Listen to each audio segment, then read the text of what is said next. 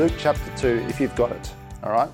Now, so far in our story, we've had some wonderful journeys through the Christmas story, haven't we? We've gone through a couple of scenes.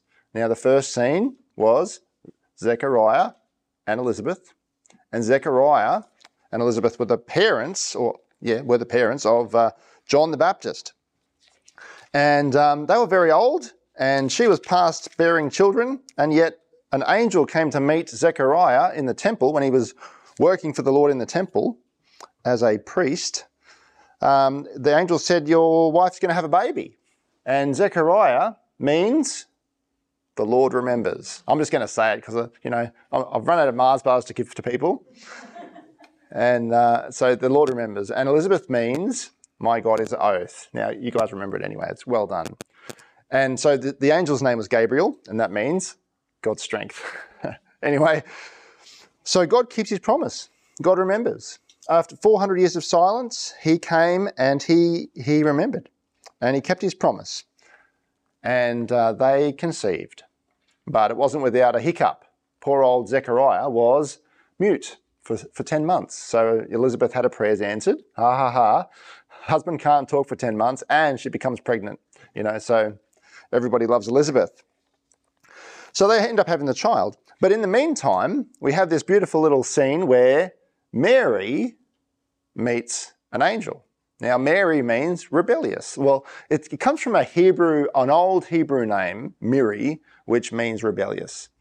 Okay, so Mary means rebellious, and we could see that she isn't rebellious at all. In fact, Mary is the epitome of faith, of real, decent, childlike faith. If God said it, I believe it, that settles it. I'm the Lord's maidservant, she says, or handservant, or whatever it is. She believes God, but her name means rebellious. It's interesting because all God expects from anybody who's rebellious is faith. Even Vladimir Putin can be saved if he comes to God in faith, in repentance and faith, believing that Jesus died for his sins on the cross. Anyone can be saved. In fact, that's what the angel said to the shepherds we found last week. It's a good news that brings great joy for who? All people. All people. Mary and the angel. And so the angel says to Mary, you're going to have a son, and he's going to be God. He's going to be the Son of God. All right? In fact, the same angel meets up with Joseph in Matthew's Gospel and says you're going to call him Jesus because he's going to save his people from their sins. And the angel, when he speaks to Mary, says, you're going to name him Jesus. So don't you think that's interesting that the angel would say that to both parents? I wonder if God really wanted this baby to be called Jesus. Anyone know what Jesus means? The name Jesus? Yeshua or Joshua? God is salvation. Yeah, God is salvation. Or salvation comes from God. But literally it means God is salvation. God is salvation. And last week we saw the fruition of the promise given to Zechariah, where, not last week, the week before, John the Baptist was born, and then he was able to speak again. So it's a lot of miracle after miracle after miracle. And last week we looked at the birth of Jesus, and we were reminded, as I said earlier, of how God is King, provider, and Saviour, and how that is shown in the birth of Jesus Christ, that God wants to be the King. In fact, he is the King, but he wants to be enthroned on people's hearts as their own personal King, as their own personal provider, as their own personal Saviour. And we finished the story with the two different kinds of worshippers. We've got Mary and the shepherds. Mary's internalizing things, pondering them in her heart, storing up what God's trying to say to her in this whole thing, in her whole life. Amazing, amazing woman. And the shepherds, extroverts, praising, glorifying God and telling people about what they've seen and heard. And so we get to today's reading, which is fairly long. So you've got your Bibles open to Luke 2, 21 through to verse 40. Okay, it's long. So I'm going to try and summarize it as much as I possibly can, all right? Because I think there's something in here which is super important. Have you ever heard the saying, you can't see the forest for the trees? Yeah.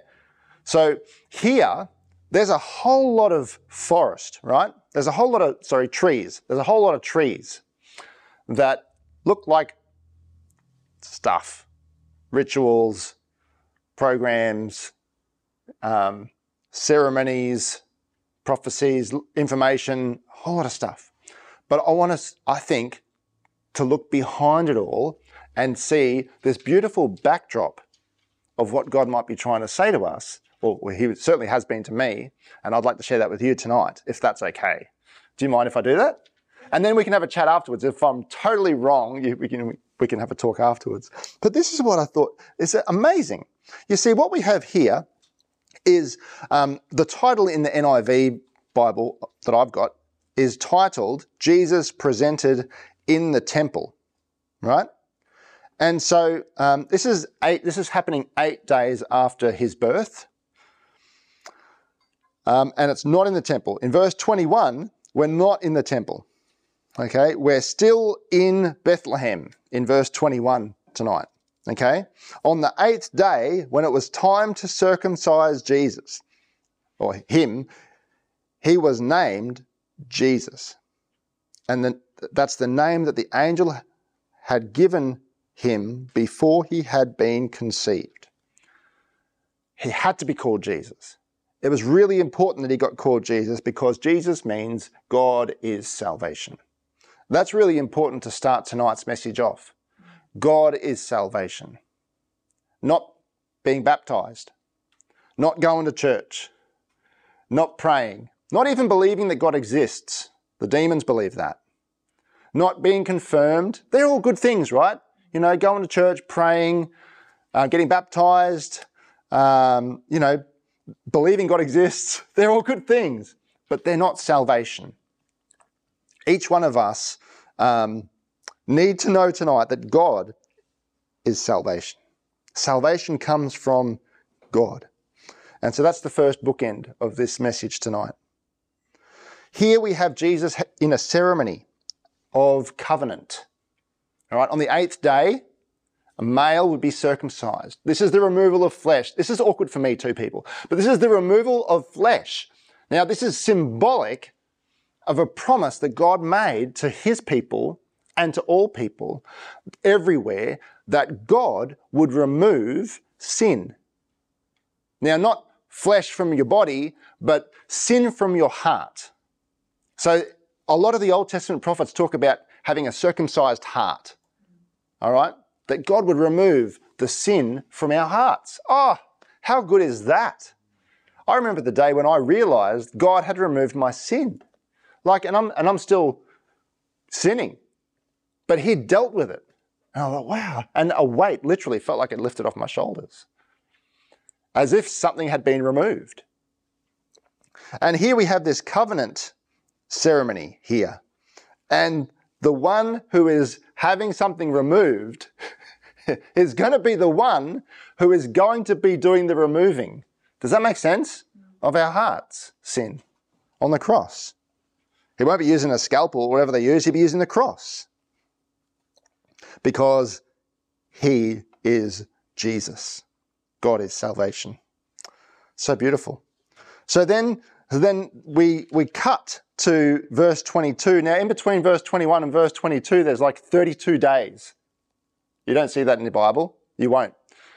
Because this is a day, when it says, when the time of their purification according to the law of Moses had been completed, Joseph and Mary took him to Jerusalem, from Bethlehem to Jerusalem, to present him to the Lord in the temple, as it is written, the firstborn male is to be consecrated to the Lord.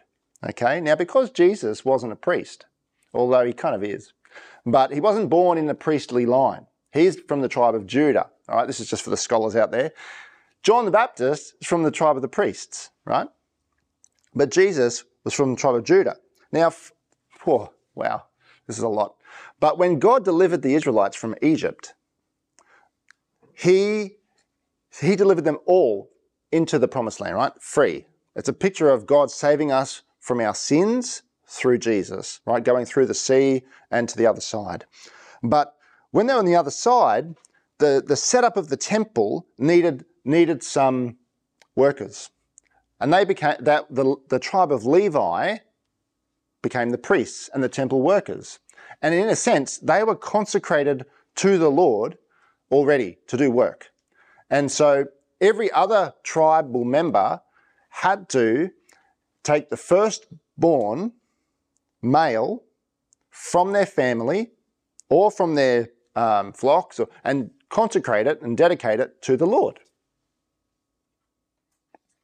Literally. And they had to pay a certain price. They had to pay a certain price to redeem that firstborn back. Now it's a picture because in order for the Israelites to be free from Egypt, the firstborn of all of the Egyptians died. And the ones that from the Israelites who had the blood of the lamb poured over their doorposts, the firstborns lived because of the blood.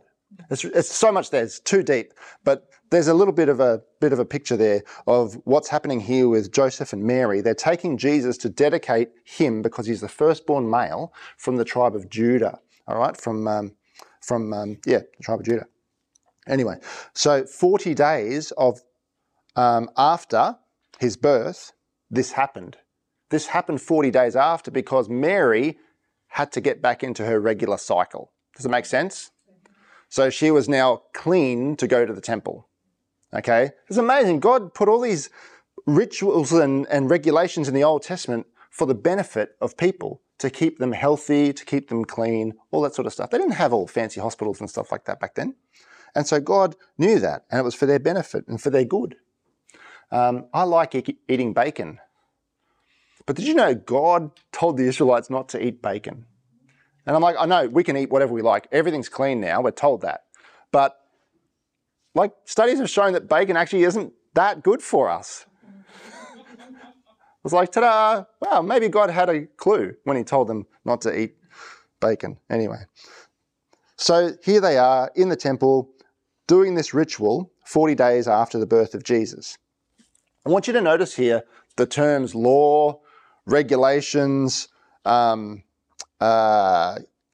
with the law of the Lord. Like there's so much of that happening here. There's rituals and regulations, right? So it says they were going in to sacrifice in keeping with what is said in the law of the Lord in verse 24. And then in verse 25, we see now there was a man in Jerusalem named Simeon who was righteous and devout. What's his name? Simeon. Yes. He was righteous and devout. All right. He was good in local sphere and he was good with worshipping God. That's what that means. Like he was righteous in the social aspect, like he was a good guy, like, didn't do much wrong at all.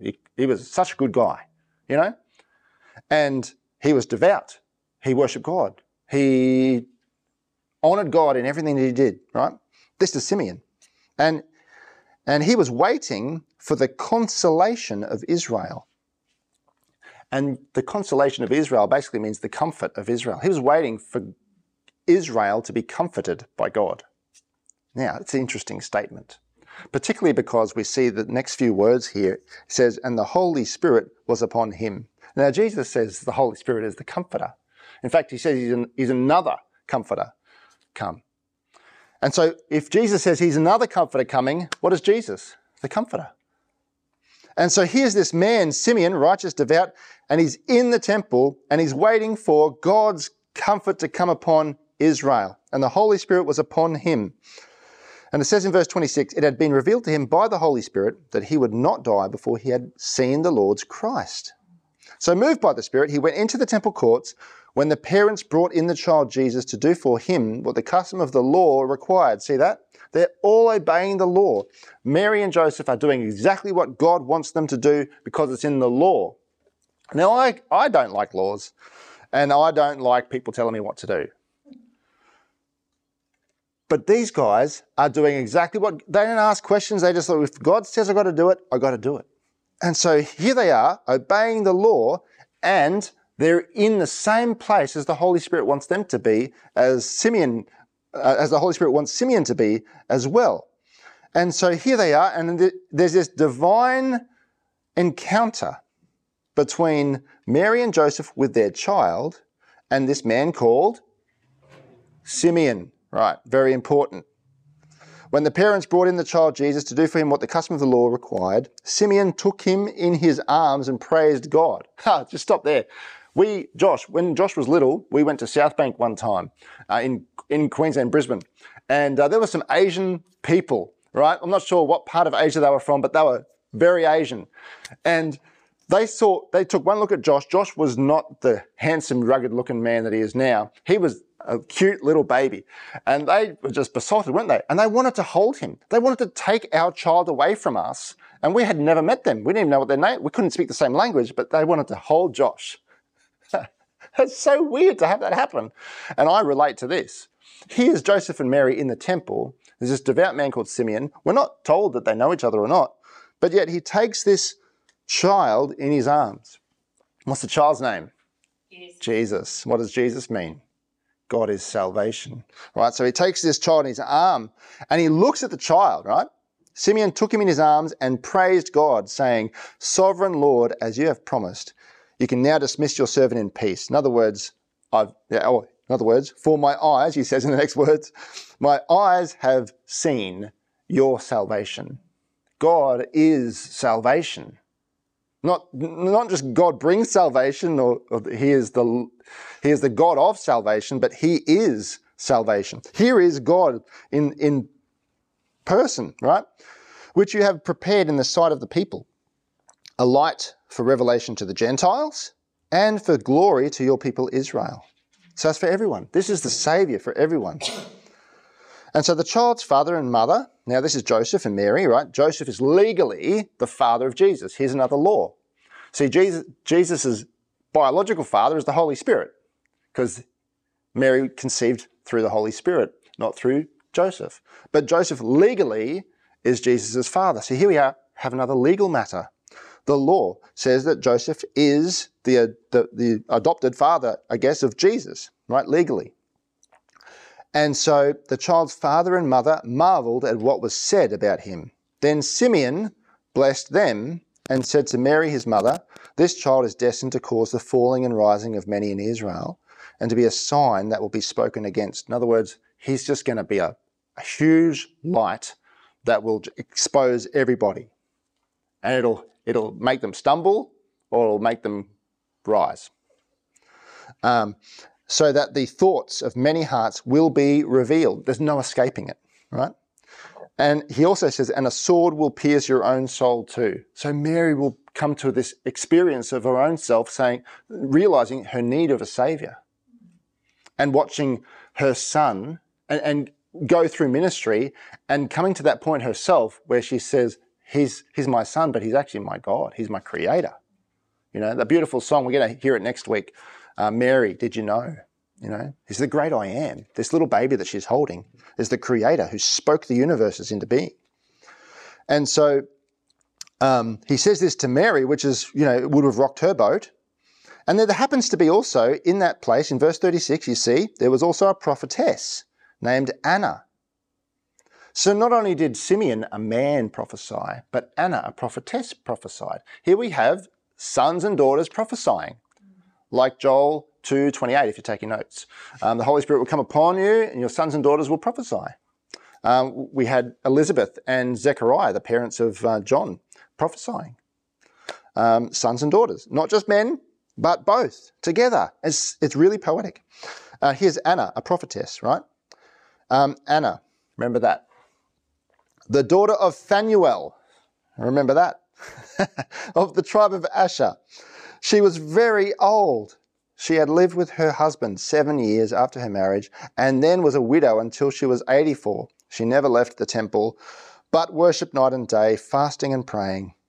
Coming up to them at that very moment, just so happens that she was there too. She gave thanks to God and spoke about the child to all who were looking forward to the redemption of Israel.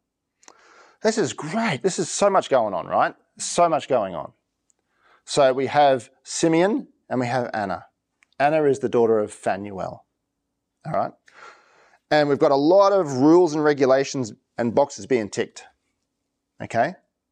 And then we see at the end in verse 39, when Joseph and Mary had done everything what required by the law of the Lord, they returned to Galilee, to their own town of Nazareth.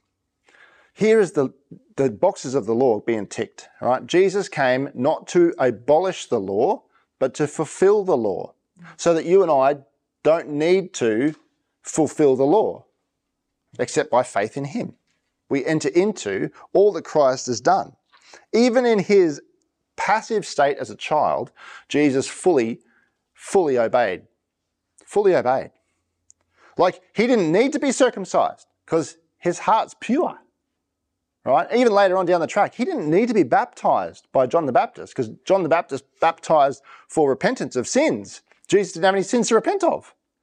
But Jesus said, for righteousness' sake, you got to baptize me. Because Jesus was doing what? What you and I couldn't do. Be perfect. And so Jesus was fulfilling every legal requirement, even as a baby, even as an 8-day-old and as a 40-day-old. He was legally ticking the boxes for us. And when Mary and Joseph had done everything required by the law of the Lord, they returned to Galilee, to their own town of Nazareth. Anyone know what Simeon means? You see, I was thinking this is all the trees, right? And the background is amazing. I didn't really think about it until the Lord slapped my face this last week. All right, so we've got 2 people in the temple that prophesy over Joseph and Mary and Jesus, all right? And their names are Simeon and Anna. Now, I have a daughter called Anna, and her name means grace or favour, right? Grace. And she is the daughter, in this Bible, my Anna's the daughter of Iain, literally. This Anna is the daughter of a guy called Phanuel, which means the face of God, right?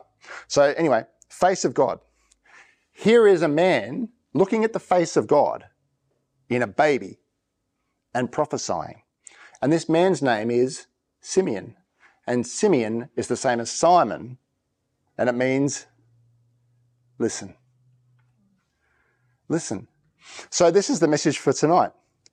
If you Jesus was born, right, in a stable. We learned that last week.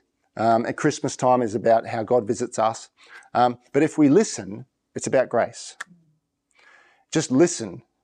It's about grace. Everything in your Bible is about grace if you listen. Simeon means listen. Anna means grace.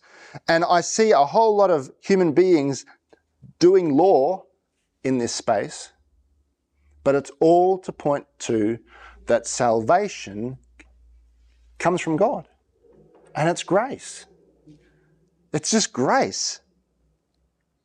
God is gracious to all of us. It's amazing. And even this passage finishes with verse 40, talking about this child who is grace in person, basically. God's gift, God's favour, God's undeserved gift.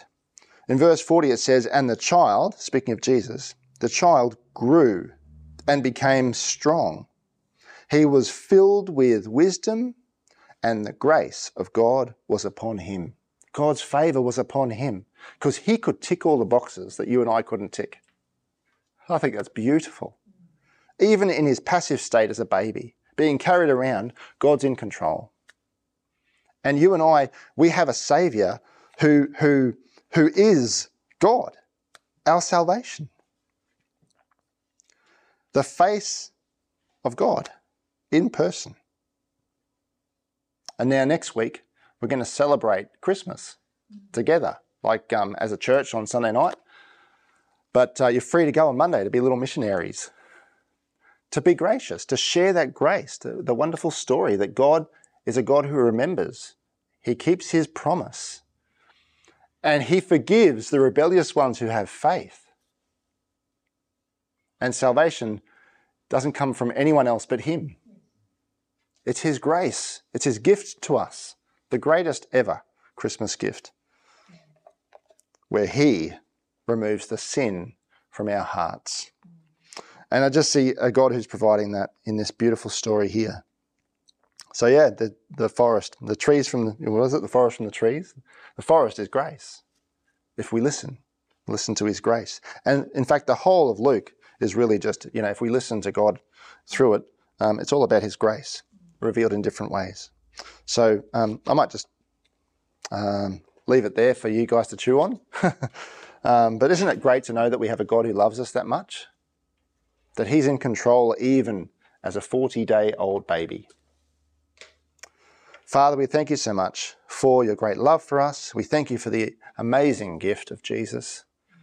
And Lord, we honour you, Lord, tonight, just of how good you are, how poetic you are, how wonderful you are, that you gave yourself to us, that you revealed what your heart is like, Father God, in a person who was perfect. God, fully God, man, fully man, as Saviour of our sins. And so, Lord, we thank you again for that reminder tonight, that you forgive us and that your grace saves us. Thank you, Jesus. Amen.